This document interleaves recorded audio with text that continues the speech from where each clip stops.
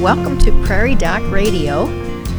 We are glad that you're listening and hope that you'll call us with your questions at 692-1430. Dr. Rick Holm is our medical editor, and he is here today to take your questions. Good morning, Rick. Good morning, Joni. So the topic for tomorrow night is the perils of aging. It's an interesting group we have. Of course, we have Dr. David Brechtelsbauer, who has been the head of the Department of Geriatrics at the USD Sanford School of Medicine for many years. The residency, the family practice residency, actually. And with him is Victoria Walker, who is the medical director for Good Samaritan. Good Sam, which is a national organization. You know, there's many nursing homes coordinated and provided by Good Samaritan. But the center for Good Samaritan, the home office, is in Sioux Falls, which is interesting. I mean, that's a South Dakota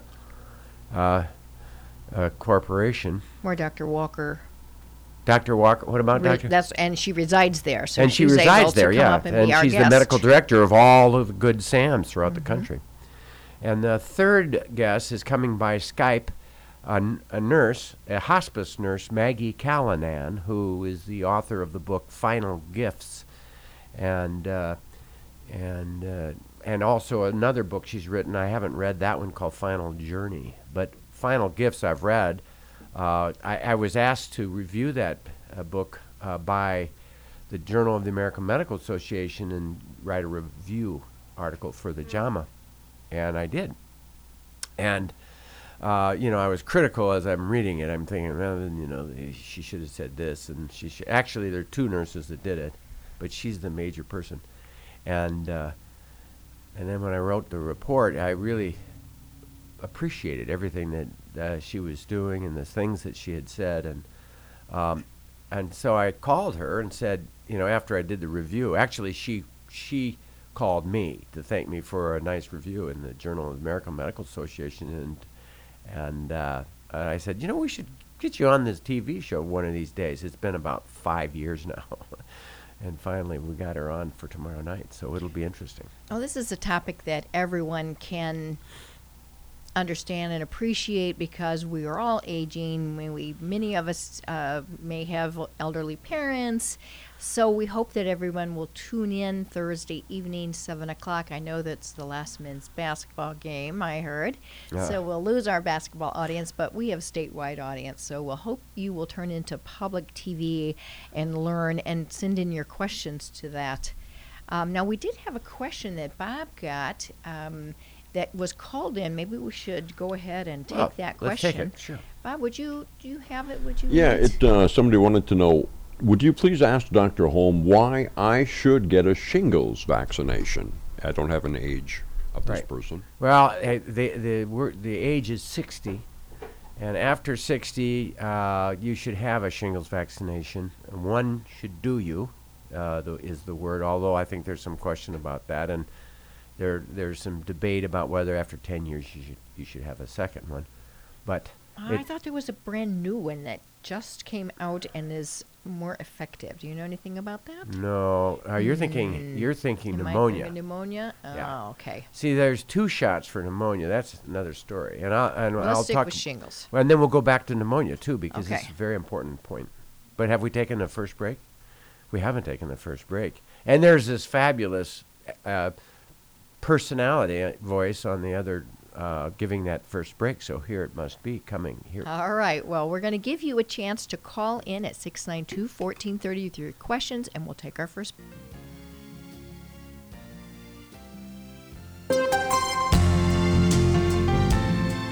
Welcome back to Prairie Doc Radio. We're glad you're listening. This is Joni Holm, and we have Dr. Rick Holm in studio. And we want to finish up with the thought on why we should get a shingles vaccine. And the answer is it reduces the incidence of shingles, something like 50%. It doesn't take it away, but it does reduce the incidence in half or more. The second reason is because it reduces the severity when shingles hit you.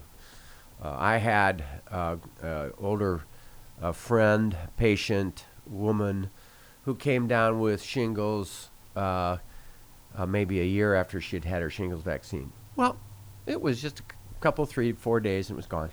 No problem, no pain. The problem with shingles is that you have this rash that kind of wraps itself around. It's sort of a teardrop on a rose petal. It's a little blister on a red base. And you can see a bunch of them, and they spread in a band on the neuroderm, on the skin that follows the nerve. And it is really an infection of the nerve. And that's the real rub, because particularly as you get older, there's severe pain associated with that, and sometimes the pain never goes away. Most of the time it'll diminish, the pain will be there, and it'll gradually get worse or less over time. But the reason for the shingles vaccine is to avoid the major complication of shingles, which is post-herpetic neuralgia, or after the shingles pain. Shingles is caused by the herpes virus. Right. It's a viral infection. It's related to cold sores, only it's different. A little bit different. There is a new vaccine that has just come out, and is called Shingrix, and it's a 2-shot vaccine for ages 50 and over. And I don't know more about it, but I thought I had heard of it, and indeed there is a new one. So we'll be getting more data and bring that back to our radio audience. It is recommended for people who even have had the other vaccine. Okay. I think there may be an increased effectiveness, but it's early data, and I need to research it more. And you know what? I don't begrudge research going on and improvement of the things that they have. Let's take that the pneumonia vaccination, for example. We know that little kids have been getting pneumonia vaccine for many years, and we started doing pneumovax in adults some 15 years ago. Question just came in. The 15 years ago pneumovax vaccine is different than the childhood pneumonia, or the baby. Right. Prevnar 13. Prevnar. So Prevnar covers more, and it covers different. And so the Prevnar salespeople came up saying, "Oh gosh, this is the best thing since sliced bread. You've got to do it." And I was very skeptical? Skeptical is the right word. And the long and the short of it is a better vaccine than pneumovax in some ways, but it isn't as complete in another. And so what the experts in the world have said is that you need both. So you get the Prevnar first, wait a year, and get the pneumovax. And so if you've had the pneumovax already, wait a year and get the Prevnar. And you get one of each, and Medicare will cover it. So we're in favor of that. Very important. But the most important way for the elderly not to get this terrible illness called pneumonia that kills you, it generally follows a flu, which is what I've got right now. I mean, not influenza, but a cold. Upper respiratory infection. Yeah. It generally follows an upper respiratory infection. This pneumonia is a bacterial infection, and it kills people. But the most effective vaccination against elderly getting pneumonia is all those little kids getting Prevnar. And then the kids don't spread pneumonia to the adults. Well, and that along with hand washing. Yes. So if you're messing with the little kids and you're an older person whose immune system is compromised, it's a good idea to wash your hands, use Purell. Thank you, Bob. He hands me a squirt bottle of Purell hand sanitizer. Yes? We have some questions that have come in, but let's take our second break, and that will also afford you time to call us at 692-1430, and we'll be right back with Prairie Doc Radio. Welcome back to Prairie Doc Radio. This is Joni Home filling in for Joan Hogan, and we have Dr. Rick Home in studio. We are a medical show that answers your questions. If you'd like to call in at 692-1430. Let's start with this question that we just received, and you were hinting upon it a minute ago, Rick. This caller has had an upper respiratory infection, and they've been coughing for 2 weeks. Well, they're getting really tired of it. That's my editorial. But they're wondering if they're still contagious. Probably not. The real contagious time is a day or two before you get sick. So when you have no idea that you're sick. And when you're during coughing. that first fever, ache all over, everything hurts, excessive mucus period of time. Generally that's about 3 days, 2 days. And then that goes away, and you have a dry, hacky cough that lasts a week to 3 weeks. Let's talk about when a person should get alarmed. I mean, you have had this, and it's been going on, and often people sail through it. But what are signs and symptoms that they need to come in? I think the major thing that the secondary fever. The second time you get a fever, okay, you have that fever, you ache all over, and then it gets better. Okay, we know you're sick. You've got viremia. It's going through your bloodstream, and that's why you ache all over. And that might be the first day or so. Yeah, first day or two. All right, then that goes away. And then maybe 3 days later, you come up with a fever and an ache all over again. That's a bad sign. But it could be even later than 3 days, couldn't it? Could be 5 days. It could be 8 days. Yeah. It could be sometime anytime later in your illness. Right. So you've had this injury to your lung. It sets you up for pneumonia. You get pneumonia, and then the subsequent bacterial infection in your bloodstream. Well, you're very sick. And I can tell you how that feels. Have Looks you? like Bob has a question there. Yeah. Yeah, I do. I was going to ask you, we see a lot of over-the-counter medications, especially now. And if you have virus in your lungs, okay, Yeah. your body produces mucus to coat it and to help you cough it out. Is that the Yeah. mechanics? Right. Why would you want to take Mucinex or some of these other over-the-counters then that would prevent you from coughing to bring that stuff up? Wouldn't that be counterproductive? Right. Ask me what cough medicines I'm using. I'm guessing probably honey and lemon juice. Yep. Coffee, tea, and that's it. Tylenol. I'll take some Tylenol. I've taken nighttime Tylenol, maybe 3 of these this week of illness. I can tell you what I did. I stopped being able to hear out of my right ear. Part of it was the coughing. I'm coughing and I'm bringing up stuff, okay, but I'm coughing too violently. I'm trying to get that stuff out of there, and I have an underlying kind of a low sensitive asthma. As a kid, I had asthma, so good thing I didn't smoke. But when I get ill like this with a respiratory infection, I'm trying to clean up that stuff. Well, I'm coughing so hard that I'm ramming it into my eustachian tubes, plugging my ear. I came in to see Joni, and oh, by the way, there's Deb Johnston. Dr. Johnston is such a joy. And I said, Deb, would you just kind of look into my ear? I'm really not hearing well. I don't know if it's infected or just plugged. And it hurts. And it hurts. And she said, oh, you have an infection.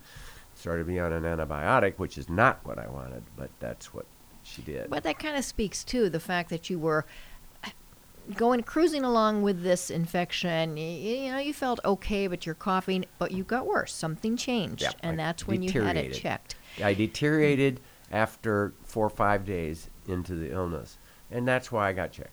And that's an important lesson. I'm really glad we talked about it. Right, and I want to quickly talk about children in that same thing holds true, that you've got, low-grade temp, they're maybe a little irritable, they're coughing, but you've got that mom-dad sense that they're okay. If something changes, and particularly the breathing, babies just have little airways, and so when you get a lot of mucus in those airways, if they start struggling to breathe, if you're seeing their ribs sink in, if you're seeing above or below their sternum sinking in, if they're having trouble sucking on the bottle or nursing because they can't coordinate the breathing with all their congestion, that's when they need to be checked. Sometimes that oxygen level drops, and so we want to see those kids. But you like to suck the mucus out with those little bulb syringes? Yes, or there's some even better ones now that you can get. Yes, a little battery operated. There's one that has it sounds awful, but it has kind of a straw that parents use, but it has a valve that, of course, they can't keeps the mucus from getting into the parent's mouth. Away. It's way, I think, and I haven't used them myself, but I think from talking to parents that we've got a much more effective tool now than those crummy little bulb syringes that we've used for the last 100 years. It reminds me of the last time I tried to draw gas out of somebody else's gas tank because I needed a gallon and they were offering a gallon, and so I did the old suck the thing and then get a mouthful of gasoline. You know, this won't allow you to this do that. This won't have the mouthful of mucus. This is called nose Frida, and so I do recommend that people use something like that along with the nasal saline drops. A little cheaper than the battery-operated version of that, actually. No, it's not expensive either, surprisingly. Good. We do have another question, but perhaps we should take our last break, and then we'll be back for our question. Call us at 692-1430. Hi, this is Joni Holm with Prairie Doc Radio, and we have Dr. Rick Holm in studio. I'm going to go to this next question. I think we've covered that respiratory illness quite well. This person calling in is asking about a tetanus shot, and is it important to get one after 10 years? And should they rush in after their 10 years to get another tetanus shot? I kind of like, somewhere every 10 years, somewhere in between there. 7 to 10 years after the last time you got a tetanus shot, people get a cut of some kind or whatever, and then they get another tetanus shot. And if you just kind of, when was your last tetanus shot? 7 to 10 years, okay, time to get another one. Should they get a tetanus shot after 10 years? I really do believe they should, and we should monitor that. You can ask your doctor or nurse practitioner or PA when you're in the next time, when was my last tetanus shot? It's been 10 years, time to get another one. And why would that be? Well, it's generally tetanus and diphtheria. And diphtheria is a bad illness that is real and around. And tetanus is a even worse illness of, we used to call it lockjaw, where everything gets too tight, and it's a viral infection, and a person gets it's not a viral infection. I mean, it's a bacterial infection, but you have a neurotoxicity, and the nerves get too irritable. So my point is that, yes, 10 years, get your tetanus shot. Another thing to think about, and you touched on it, is the diphtheria. The old vaccine we gave to kids was the DTaP, and that's diphtheria, tetanus, acellular pertussis. Now we have a vaccine that's opposite. It's called Tdap, and it's tetanus diphtheria. They just changed the percentage of the vaccine. Tdap should be given to all teenagers and anybody who's going to be around a new baby. So mom and dad, when mom is pregnant, dad's going to come in and get a Tdap before that baby's born. The reasoning is that babies are at risk for tetanus, that T part of the vaccine, and they're too young to get the vaccine themselves until they started at 2 months. So we want, as parents and teenagers that are babysitting, we want you to have a booster of your Tdap. Your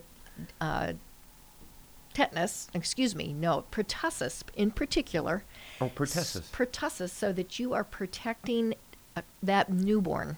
Tdap, P, pertussis. Right, pertussis. But, the major thing is the point that we made. I mean, I made that point earlier about pneumonia in a little kid, the pneumonia vaccine in kids protecting the elderly.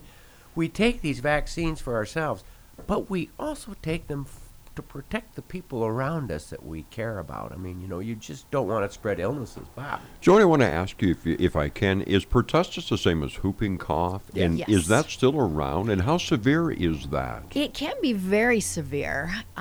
Fortunately, we don't see it much because we have a good vaccination rate in our state. It does occur occasionally, particularly in areas where there might be a religious reason or a personal reason not to get that vaccine, and then someone else outside of that community may be exposed. So it is an important vaccine to get. And I'm talking about protecting that baby. Influenza, right now when we've got such an outbreak and a severe influenza season, babies are at risk and they cannot have their first vaccine until 6 months of age. So if you are around a newborn, consider the Please fact get if the you flu. well, and if you have the flu, stay away. Yeah, wash your hands, but please get the flu shot. I mean, it's 36% effective this year. Not very good, but it's better than nothing. What about if you're a nursing mother that's had an influenza vaccination? Can you pass the immunity on to your nursing child? Yes. Yes, and we do all pregnant women.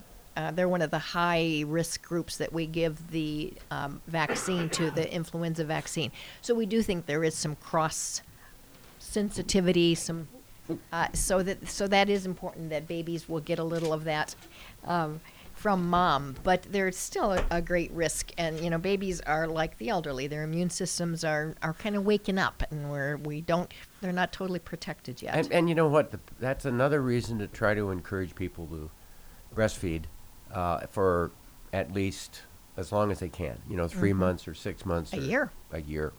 And that is that the immunity that you as a parent carry is given and provided to that child in a passive manner until the child's immune system kind of kicks in. And I'd say in our community, we have a really high rate of breastfeeding. It's just awesome.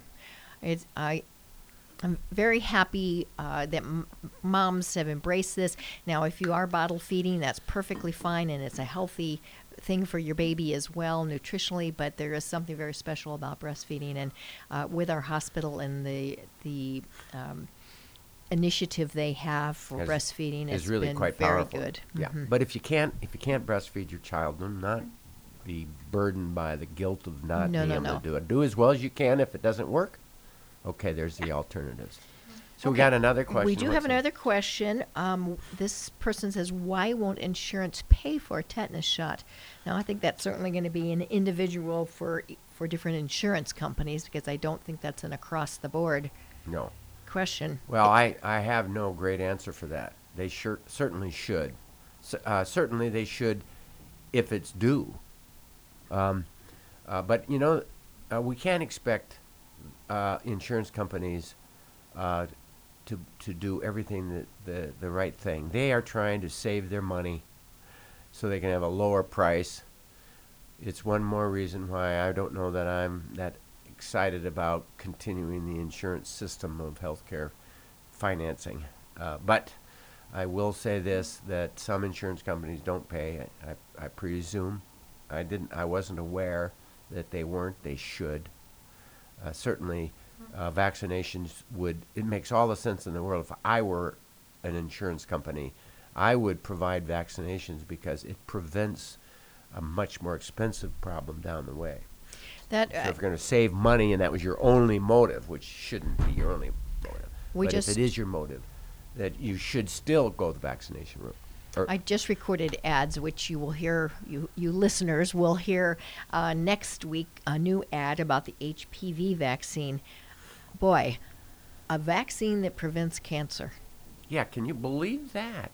That is extremely valuable and safe. Not to mention preventing venereal warts is the old way of calling it. And so people out there who've heard that, warts in the genital area.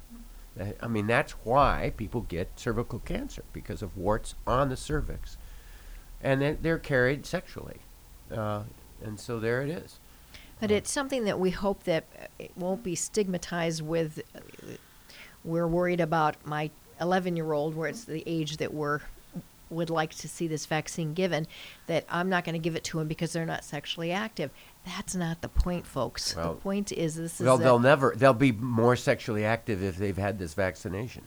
wow, they're going to be sexually active people. That's the way of the human being, you know? So get that vaccine. Your 11 and 12-year-old is not even going to ask what it's for.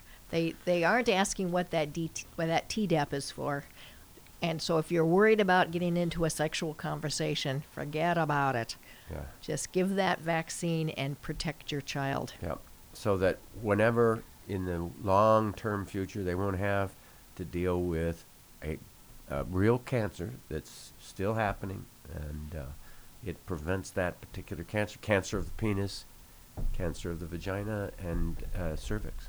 Well, you think about, back to the insurance question, boy, insurance companies ought to be running to pay for that, because if it prevents the expenses of a later cancer, Yeah. it's Why not? very worthwhile. And, of course, we're looking at the health of the person, not the expense of the insurance company. And Right. the important part is that health. Yep. So We we are talked much- believers. We haven't talked much about perils of aging. I want to say this. One of the real perils of aging is an aggressive health system that won't let a person at the end of their life, when they're terminal, when they're obviously dying, to let them go. And in our new systems, we are so good at keeping people alive that we can keep them in that vegetative state forever. And it's not a good thing. So I think one of the other things we'll be talking about is advanced directives tomorrow night. We're going to talk about people who are financially taking advantage of the elderly, the people who abuse, the scams that are out there. Boy, are there a lot of scams. And there are a lot of physical abuse as well. The essay that I wrote is about physical and emotional abuse. So those are things coming. And we've got, I think, very 2 more important- minutes left.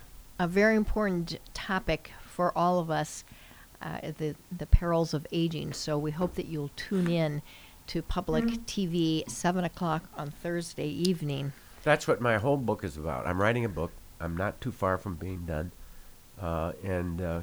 It's going to be how to avoid the perils of aging. I wonder if there might be anything about exercise in that Oh, book. there just might be. Boy, we took a walk last night, and it was about 6 o'clock when we took our walk. I don't remember what the temperature was, 14 or something. Man, did I get cold. But we got a good 2 miles in. But you had a frostbite commercial for next week Yes, as well, so you frostbite. see it. There it is. Everything's My- connected, right? Yes, my toes were thinking about that frostbite issue last night. Thank you very much for listening to Prairie Doc Radio. Thank you, Joni, for filling in, and Bob, and stay healthy out there.